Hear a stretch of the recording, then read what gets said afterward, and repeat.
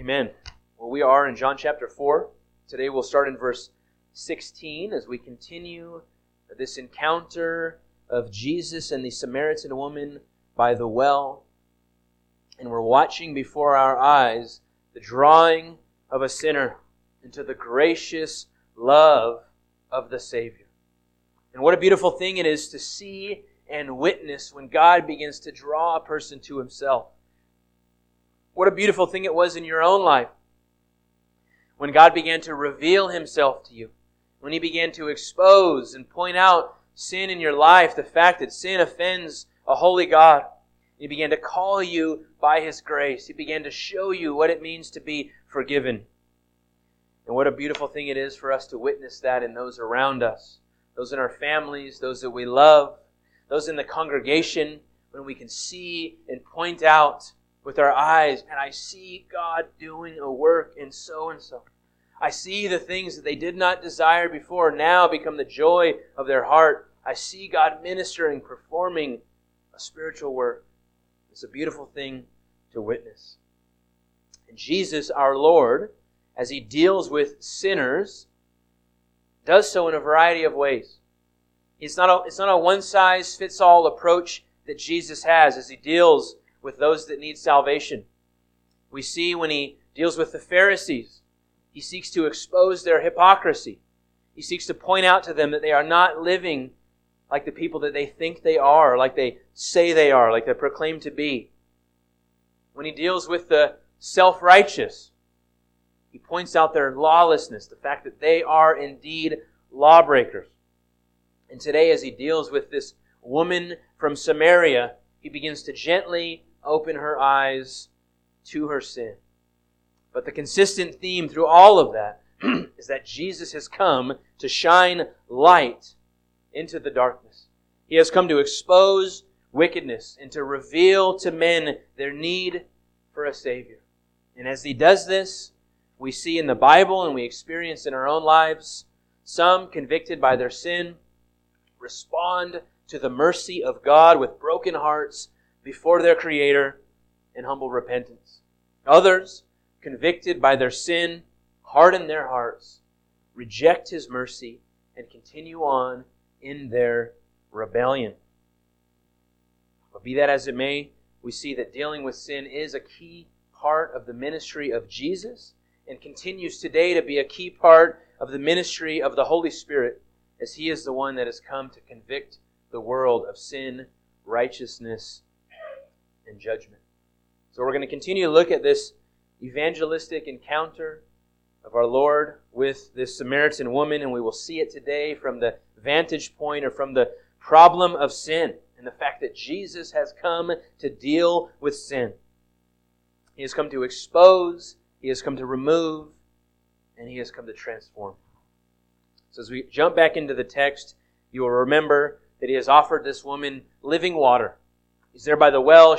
He's thirsty. He asked her for a drink. And He says, if you would have known me and what it is that I offer, you would have asked for me a drink, and I would have given you living water that would well up in you till eternal life. And finally she says, okay, sir, give me some of this water. She responds in the positive, and He now moves on to point out some issues in her life that He wants to bring attention to. Because we see that an offer of the gospel always reveals the sinfulness of man so that we can see the truth of the good news. So John chapter 4, verse 16, Jesus said to her, go call your husband and come here. The woman answered Him, I have no husband. Jesus said to her, you are right in saying, I have no husband. For you have had 5 husbands, and the one you have now is not your husband. What you have said is true. The woman said to Him very keenly, Sir, I perceive that you are a prophet. Whenever we hear a story about a conversion, about someone being saved, it always includes a revelation of the sin in their heart. Some people before Christ lived lives of obvious depravity, of obvious debauchery, even to a watching world, to non-believers, to say, yeah, that person, that's what a sinner looks like. To others, On the surface, they were good, moral people. They were upstanding members of society. But in all circumstances, when one is saved, there is some recognition that we have offended a holy God. And this was no different in the year 386. About 350 years after the cross, there was a man named Augustine. You may know him as Augustine, or you may have heard the name Saint Augustine or Saint Augustine, as a Roman Catholic would call him. But he was spending some time with a friend of his in Milan, Italy. Now, Augustine had lived a life of immorality, a life of depravity, chasing women and just standard foolishness that the world offers. He was a man of the world in the fullest sense. And he began to get involved with different philosophies, with different sort of sub-Christian heretical groups, because he was seeking to answer some of the tougher questions in life. And the main question that he was trying to find an answer to was, where does evil come from? Where does evil come from? His mom was a believer, his father was not, so he grew up exposed to Christianity. And he was seeking to answer that question, where does evil come from? And as he was on that quest, he began to realize how sinful of a person he was in his own heart. How immoral of a life that he was actually living. One day as he was in Milan with his friend, walking through a courtyard, he heard the words, "Take up and read." Take up and read, or pick it up and read. And it was in a child's voice, and he figured it was some children playing a game. But as he thought about that more and more, he thought that this is no child's game or no child's song that he had ever heard. And he thought maybe this was actually God telling him to take up and read the Scripture. So he got hold of a Bible, and he opened up first thing that he saw, and it was Romans 13:13. And it said this, "Let us walk properly as in the daytime, not in orgies and drunkenness, not in sexual immorality and sensuality, not in quarreling and jealousy, but put on the Lord Jesus Christ and make no provision for the flesh to gratify its desires." And in that moment, the revelation to his own soul of the weight of his sin, the reality of that before a holy God, led him straight to the mercy and grace of Jesus Christ. And he was saved. And as Jesus deals with our sin problem, it starts with the exposing of sin. It starts with shining light into the sin in our lives. And I think we all would attest, we all would probably agree, that this is often extremely painful. I don't ask for amens, but can I get an amen to that? That when God begins to expose sin in our life, whether it's at conversion or now as a Christian, it is often extremely painful. Amen. Because sometimes maybe we've deceived ourselves, right? And we've told ourselves, I really am not all that bad. I'm really a pretty decent guy. I mean, because the truth is this, the reality is this. We can always point to someone else and say, I'm not that. I mean, the guy on death row can always point to somebody else and say, well, I'm not that evil. I'm not that person. When other people are our standard, when humans are our standard, there's always going to be someone else that we can point to. And we like to deceive ourselves and tell us I'm actually not all that bad. God probably likes me as I am. But as Jesus begins to expose our sin, as He begins to shine light into the darkness of our heart, it can be painful to see the truth, to see who we really are and how we're really living. But it's also painful because we've often deceived others. Because I think we're very good at painting ourselves in the best light possible. We want to appear good. We want to be received by others. Maybe we do this in deception, or maybe it's just how we are. We put on our smile, and we put on our best behavior in times where that is necessary. But we learn as Jesus begins to shine His light into our life that with real repentance comes real honesty and real transparency. And at times that can be extremely painful. As we jump back into John 4 and we see Jesus ministering to this Samaritan woman, He begins to do just that. He begins to shine light into the darkness of her life. where we see him in verse 16. Again, John 4, verse 16, Jesus says to her, "Go call your husband and come here." This is a loaded question. Obviously, Jesus knows the answer. What does she say? Verse 17. If I can find it. The woman answered, "I have no husband." Jesus said to her, "You are right in saying, 'I have no husband,' for you have had 5. And the one that you have now, the man that you're living with, is not your husband either. What you have said is true." Now, I think Jesus is very gentle here. I mean, he gets right to the point. He calls it what it is, but he does so in a way that makes her think, and he does so in a way that makes her have to answer back. Go and get your husband. He's trying to get her to think. He's trying to get her to have to respond to that statement. She responds maybe with a half-truth. It was true what she said, "I don't have a husband," but it seemed that she was kind of trying to skirt that, like let's not go there. But he shows her that he already knows. He already has the truth. He already knows exactly who she is. So I think in this instance, he's fairly gentle, the way that he brings her sin into the light. But he's not always this gentle.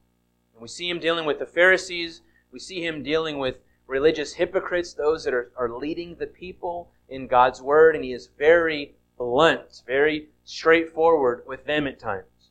And I think what we're seeing is a biblical principle that Jesus uses, that we can apply to our own engagement with unbelievers. And we find this in 1 Peter 5:5. And it's just a simple statement. You can turn there, but it's just one sentence. God opposes the proud, but gives grace to the humble. He opposes the proud, and he gives grace to the humble. When Jesus encounters the proud, he corrects and he rebukes them. He reveals to them their pride. He exposes where they are wrong, or he exposes their folly. But to the humble, he gives grace. He shows mercy. He offers forgiveness.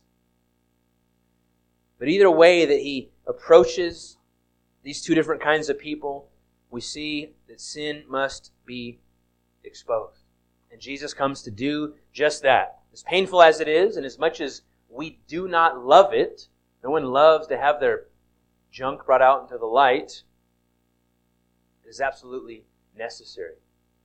If I can use an illustration and kind of hearken this to a medical doctor. If you were to go to see a doctor and it was an oncologist and they were to run some tests and find a huge tumor in your body, and there's an obvious treatment plan that we can go down that looks like it's going to be successful, but then the doctor decides, I've really grown to like this patient. And I really hate to upset them with this bad news. I really hate to ruin their week with the news of this tumor, or maybe spoil the friendship that has grown here between myself and them. No, we would expect that doctor to do his duty in integrity and honesty, and to tell the truth, to give it to us straight. It may be difficult, but it is absolutely necessary. And the exposing of sin, as God does it in our life, and maybe calls us to call out what is true in others' lives, is difficult but necessary. One of the things that it does when His light shines into our life, is it shows us, it reveals to us our need for Him, our great need for Jesus. This, of course, happened initially when you became a believer. When you were saved, the light of Christ shone into your life. He began to show you and to reveal to you that you had offended a holy God and that your sin condemned you. And then He called you to Himself. He called you to faith, and He called you to repentance, revealing your great need for Him. But I think this also happens in sanctification. As Jesus exposes and roots out sin in my life day by day by day, I more and more understand my daily dependence upon Him and His grace. But also this difficult but necessary process of bringing sin into the light reveals to me and to you the folly and the destruction that our sin brings.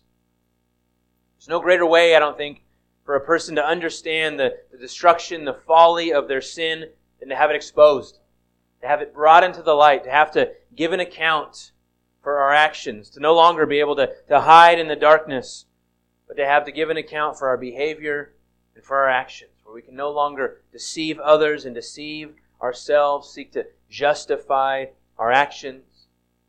The exposing of sin, the bringing it into the light as Jesus has done here, while often very painful, is always profitable for spiritual growth. But Jesus comes not just to expose, as if that was just the end. Let me just bring it out there for all to see. But He comes also to remove. He comes also to remove the burden of sin from you and from I. If you would turn to Luke chapter 4. Just one book over to the left, Luke chapter 4. The context of this verse here, verse 18 in Luke chapter 4, is that Jesus is in the synagogue on the Sabbath. And He has grabbed the scroll of the book of Isaiah. And He goes to this specific verse. And He begins to read before the congregation, before the assembly there in the synagogue. Luke 4:18. The Spirit of the Lord is upon me, because He has anointed me to proclaim good news to the poor, to proclaim gospel. He has sent me to proclaim liberty to the captives, recovering of sight to the blind, and to set at liberty those who are oppressed. Now, what is he speaking of here? What is he talking about? Yes, Jesus comes and He's healed many blind people. He gave sight to those that are blind. But is He speaking of social oppression? Is He speaking of social captivity? Did Jesus come and open all the jail cells so that all of those that were captive would be set free? And He comes to proclaim liberty to spiritual captives. He comes to give sight to those that are spiritually blind. And He comes to give liberty to the spiritually oppressed. Because as we think about sin, when sin whispers in your ear, what is the biggest lie? What is the biggest thing that sin tries to convince us of? That you are free. That you are free. That when you engage in sin, that when you live for yourself, that when you do as you want, that you are actually finding freedom. The reality is the exact opposite. Because sin always wants to become our master. Sin always wants to dictate our lives. It always seeks to have our heart. And we see this from the very beginning, from the very first sin. Eve is told that because of God's rule, because He has one single negative commandment, one thing that she was not supposed to do, the serpent would have her believe that she was actually in bondage, that there was something that God is keeping from her, that she is missing out on all that she could know and experience. And then she eats of the tree, and her and all of humanity are plunged into bondage. Because we see that she actually had greater freedom before she ate. She actually had true free will, the ability to choose whether or not to eat of the tree. But after she eats, her nature is corrupted by sin. It is now bent towards sin, because sin always wants to dominate us, always wants to master us. And we see it here with the Samaritan woman. We read that she has had husband after husband after husband after husband. And the man that she is now with is not her husband. Maybe she has given up on getting married. What's the point? But she's obviously been seeking something in all of these relationships. And it seems that she has yet to find it. Because here she is again in another relationship with another man, and she has yet to find peace, and she has yet to find contentment. Because she is under the bondage of that sin. She is not free to do as she pleases, but she is actually enslaved by it. And Jesus has come to deliver from bondage. He has come to set captives free. He has come to remove you, and He has come to remove me from the oppression of sin. Because we read that if the Son sets you free, then you will be free indeed. And I want to ask just this question, just to kind of put this out there. Are you experiencing this bondage today? The lie that living for self, that living like the world lives, is true freedom. Because there is freedom in Jesus. There is freedom from the oppression of sin. There is freedom from addiction. Maybe you're here today and you're not yet a believer. And you've tried to change your life. You've tried to get better. You've tried to be different, only to find yourself in the same pit, in the same junk, over and over and over. Christ will remove that burden today. Choose life today. Turn to Jesus today. Find freedom and forgiveness and deliverance from bondage and oppression from sin today. Maybe you are a believer and you find yourself putting yourself back under that yoke of bondage again. Going back to sin, thinking you're going to find freedom there. Thinking you're going to find something that you never have, but for whatever reason, we continue to go back to it. Maybe you've slipped back into old habits. Maybe you've slipped back in some of your old ways. And I want to say to you today, friend, Jesus died to remove that bondage from you. He died to deliver you from sin, to deliver you from addiction, to deliver you from the folly that this world offers us. Turn back to Him today. Choose life in Jesus today. And this may be difficult, because sometimes this means bringing light upon your sin. Sometimes it means being open and transparent before the ones that we love, before God, before a friend. But allow God to work. Let the light shine on your sin. Bring it out. Repent. And let the healing process begin today. Stop running from His light. Stop running from His grace. If I could just give an illustration of myself. My wife, God bless her, has heard the words many times. Hopefully it was a while ago, but she's heard the words, "I am not going to change for anyone." She's laughing because it's silly, but I'm not changing for anyone. That's what I would say. You married me. Why are you trying to change me? You know, this is who I am, and this is who I'm always going to be. Because what I thought was I had absolute freedom, being able to do whatever I wanted to do. And I was like Eve. If there's one rule, then now I'm in bondage and I can't handle it and I want out of it. But what I realized, what Jesus showed me, is I was actually held captive by my sin. I was oppressed by it. I was enslaved by it. And the thing that I thought gave me the most freedom had actually dominated me, taken over my life. But there is freedom in Jesus. There is liberty in Jesus. And lastly, as we think about Jesus coming to deal with our sin problem, He not only exposes, shines light, He not only removes the burden of sin, but He also gets down into the business of transformation. He transforms us from a man of the world to a man of God. And as Jesus encounters this woman at the well, as He encounters Nicodemus, as He deals with His disciples, and as He deals with you, and as He deals with me, His aim is never to leave us where we are, but to transform us from worldly individuals to godly men and women. We flew, as most of you know this week, 3,000 miles, South Carolina, had some nice southern hospitality. But as we got into the base, you see a sign, and I saw this statement in multiple places in Parris Island. Maybe it's the motto, I'm not sure, but it's just 3 words.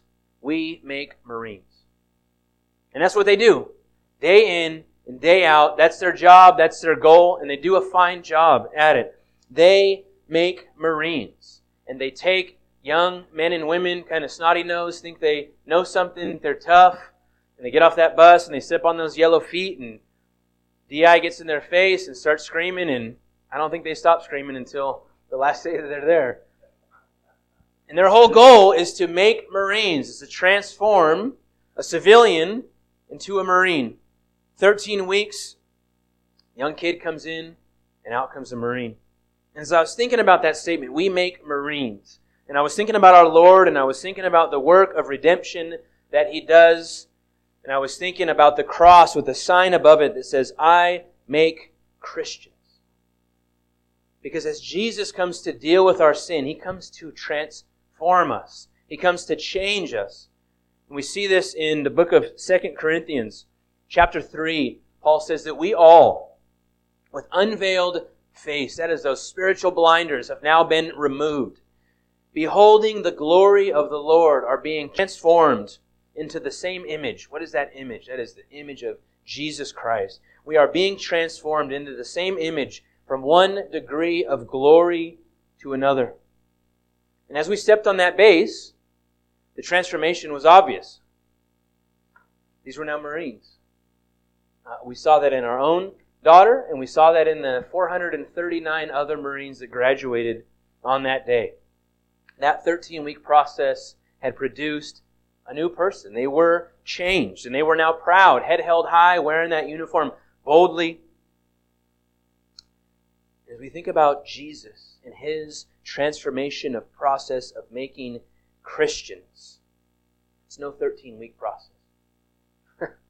It's no 13-week process, but it is a lifelong process. And there is going to be times, as we all know, of great growth. Where, man, we are just repenting daily, where sin seems to have no grasp on us, where we're actively pursuing God and His Word and in prayer, where we're just on fire for the Lord. We can't help but share our faith and tell about all that Christ has done in our lives. And there is just slow times of struggle, where it seems like the zeal and the fire we once had is just so dim. Maybe we backslide in some old sin that we thought we had finally conquered. But in all of these seasons, we learn once again that the transformation that Christ brings is a lifelong journey.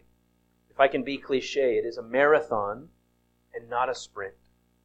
And as Jesus points out the sin in the life of this Samaritan woman, His heart is never just to expose, never just to condemn her, never just to call her out, but He desires to remove that burden, to deliver her from sin's grasp, and then to transform her into a true believer as Jesus makes Christians.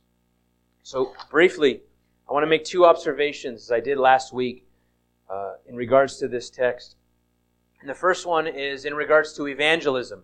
As we see Jesus evangelizing this Samaritan woman, I think we can learn much from His encounter here. And I think one thing that we learn from this short section today is that if we never get to the problem of sin, if it's just Jesus loves you and wants you to come to Him, that is true. But if we never get to the problem of sin, then we're just like that doctor who has painted a rosy picture for the patient, but has conveniently left out the fact that there is a malignant tumor that is slowly killing them. Because the gospel is such good news, and we talked about this earlier in Sunday school. The gospel is such amazingly good news because the law is such bad news. Because the reality is we can never live up to the standards of the law. And that's why the gospel is such good news. But without an understanding of the problem of sin, without a person knowing they've sinned against a holy God, the gospel is just it's okay news. It's not all that special. Now, some might push back to this and say, well, hey, we're not Jesus. And we don't have the insight that He has. He knew about her specific sin. He was able to speak right into her life. And it's true. We're not prophets. We don't have insight into the spiritual condition of a person's soul, into the history of how they lived, but we do have insight into the life of every single human on this earth. And we find it in Romans chapter 3, verse 23. And you know it. All have sinned and fallen short of the glory of God. We don't need to know anyone's specific sin, just that they have broken God's law. And just like that tumor, it is slowly killing them. And they are hopeless without divine treatment. Without the gospel, they will perish in their sin. So I think we can learn here as we seek to evangelize, whether it's stranger, whether it's mom, whether it's coworker, whatever. If we never get to the problem of sin, we haven't really addressed the full issue, the full gospel. And then lastly, today, for us as the church, for me, I'll speak for myself. First and foremost, this is not any sort of pointing fingers. It hurts to have sin exposed. It hurts. It really does. It hurts even more for Christians that have walked with Jesus for years. They're supposed to be good and have those things behind them. But it hurts in all of us. It hurts to come to terms with something in our lives that has to go, that may even cause damage when it is revealed. I mean, a person could lose a job if something's happening that is dishonest, but you have to go and say, hey, this is what's been going on. It may hurt a loved one initially when we come out and bare our soul, the reality of what's taken place, but there is freedom in Jesus. And there is peace and joy in repentance. It may hurt for a season, but there is no life hiding your sin in the darkness. There is only guilt and shame. But like that Samaritan woman, Jesus knows it already. He knows it all. He knows who we are. He knows every aspect of our life. And when we hide our sin in the darkness, when we try to keep things from people or from the Lord, all we're doing is pushing Him away and hardening our hearts.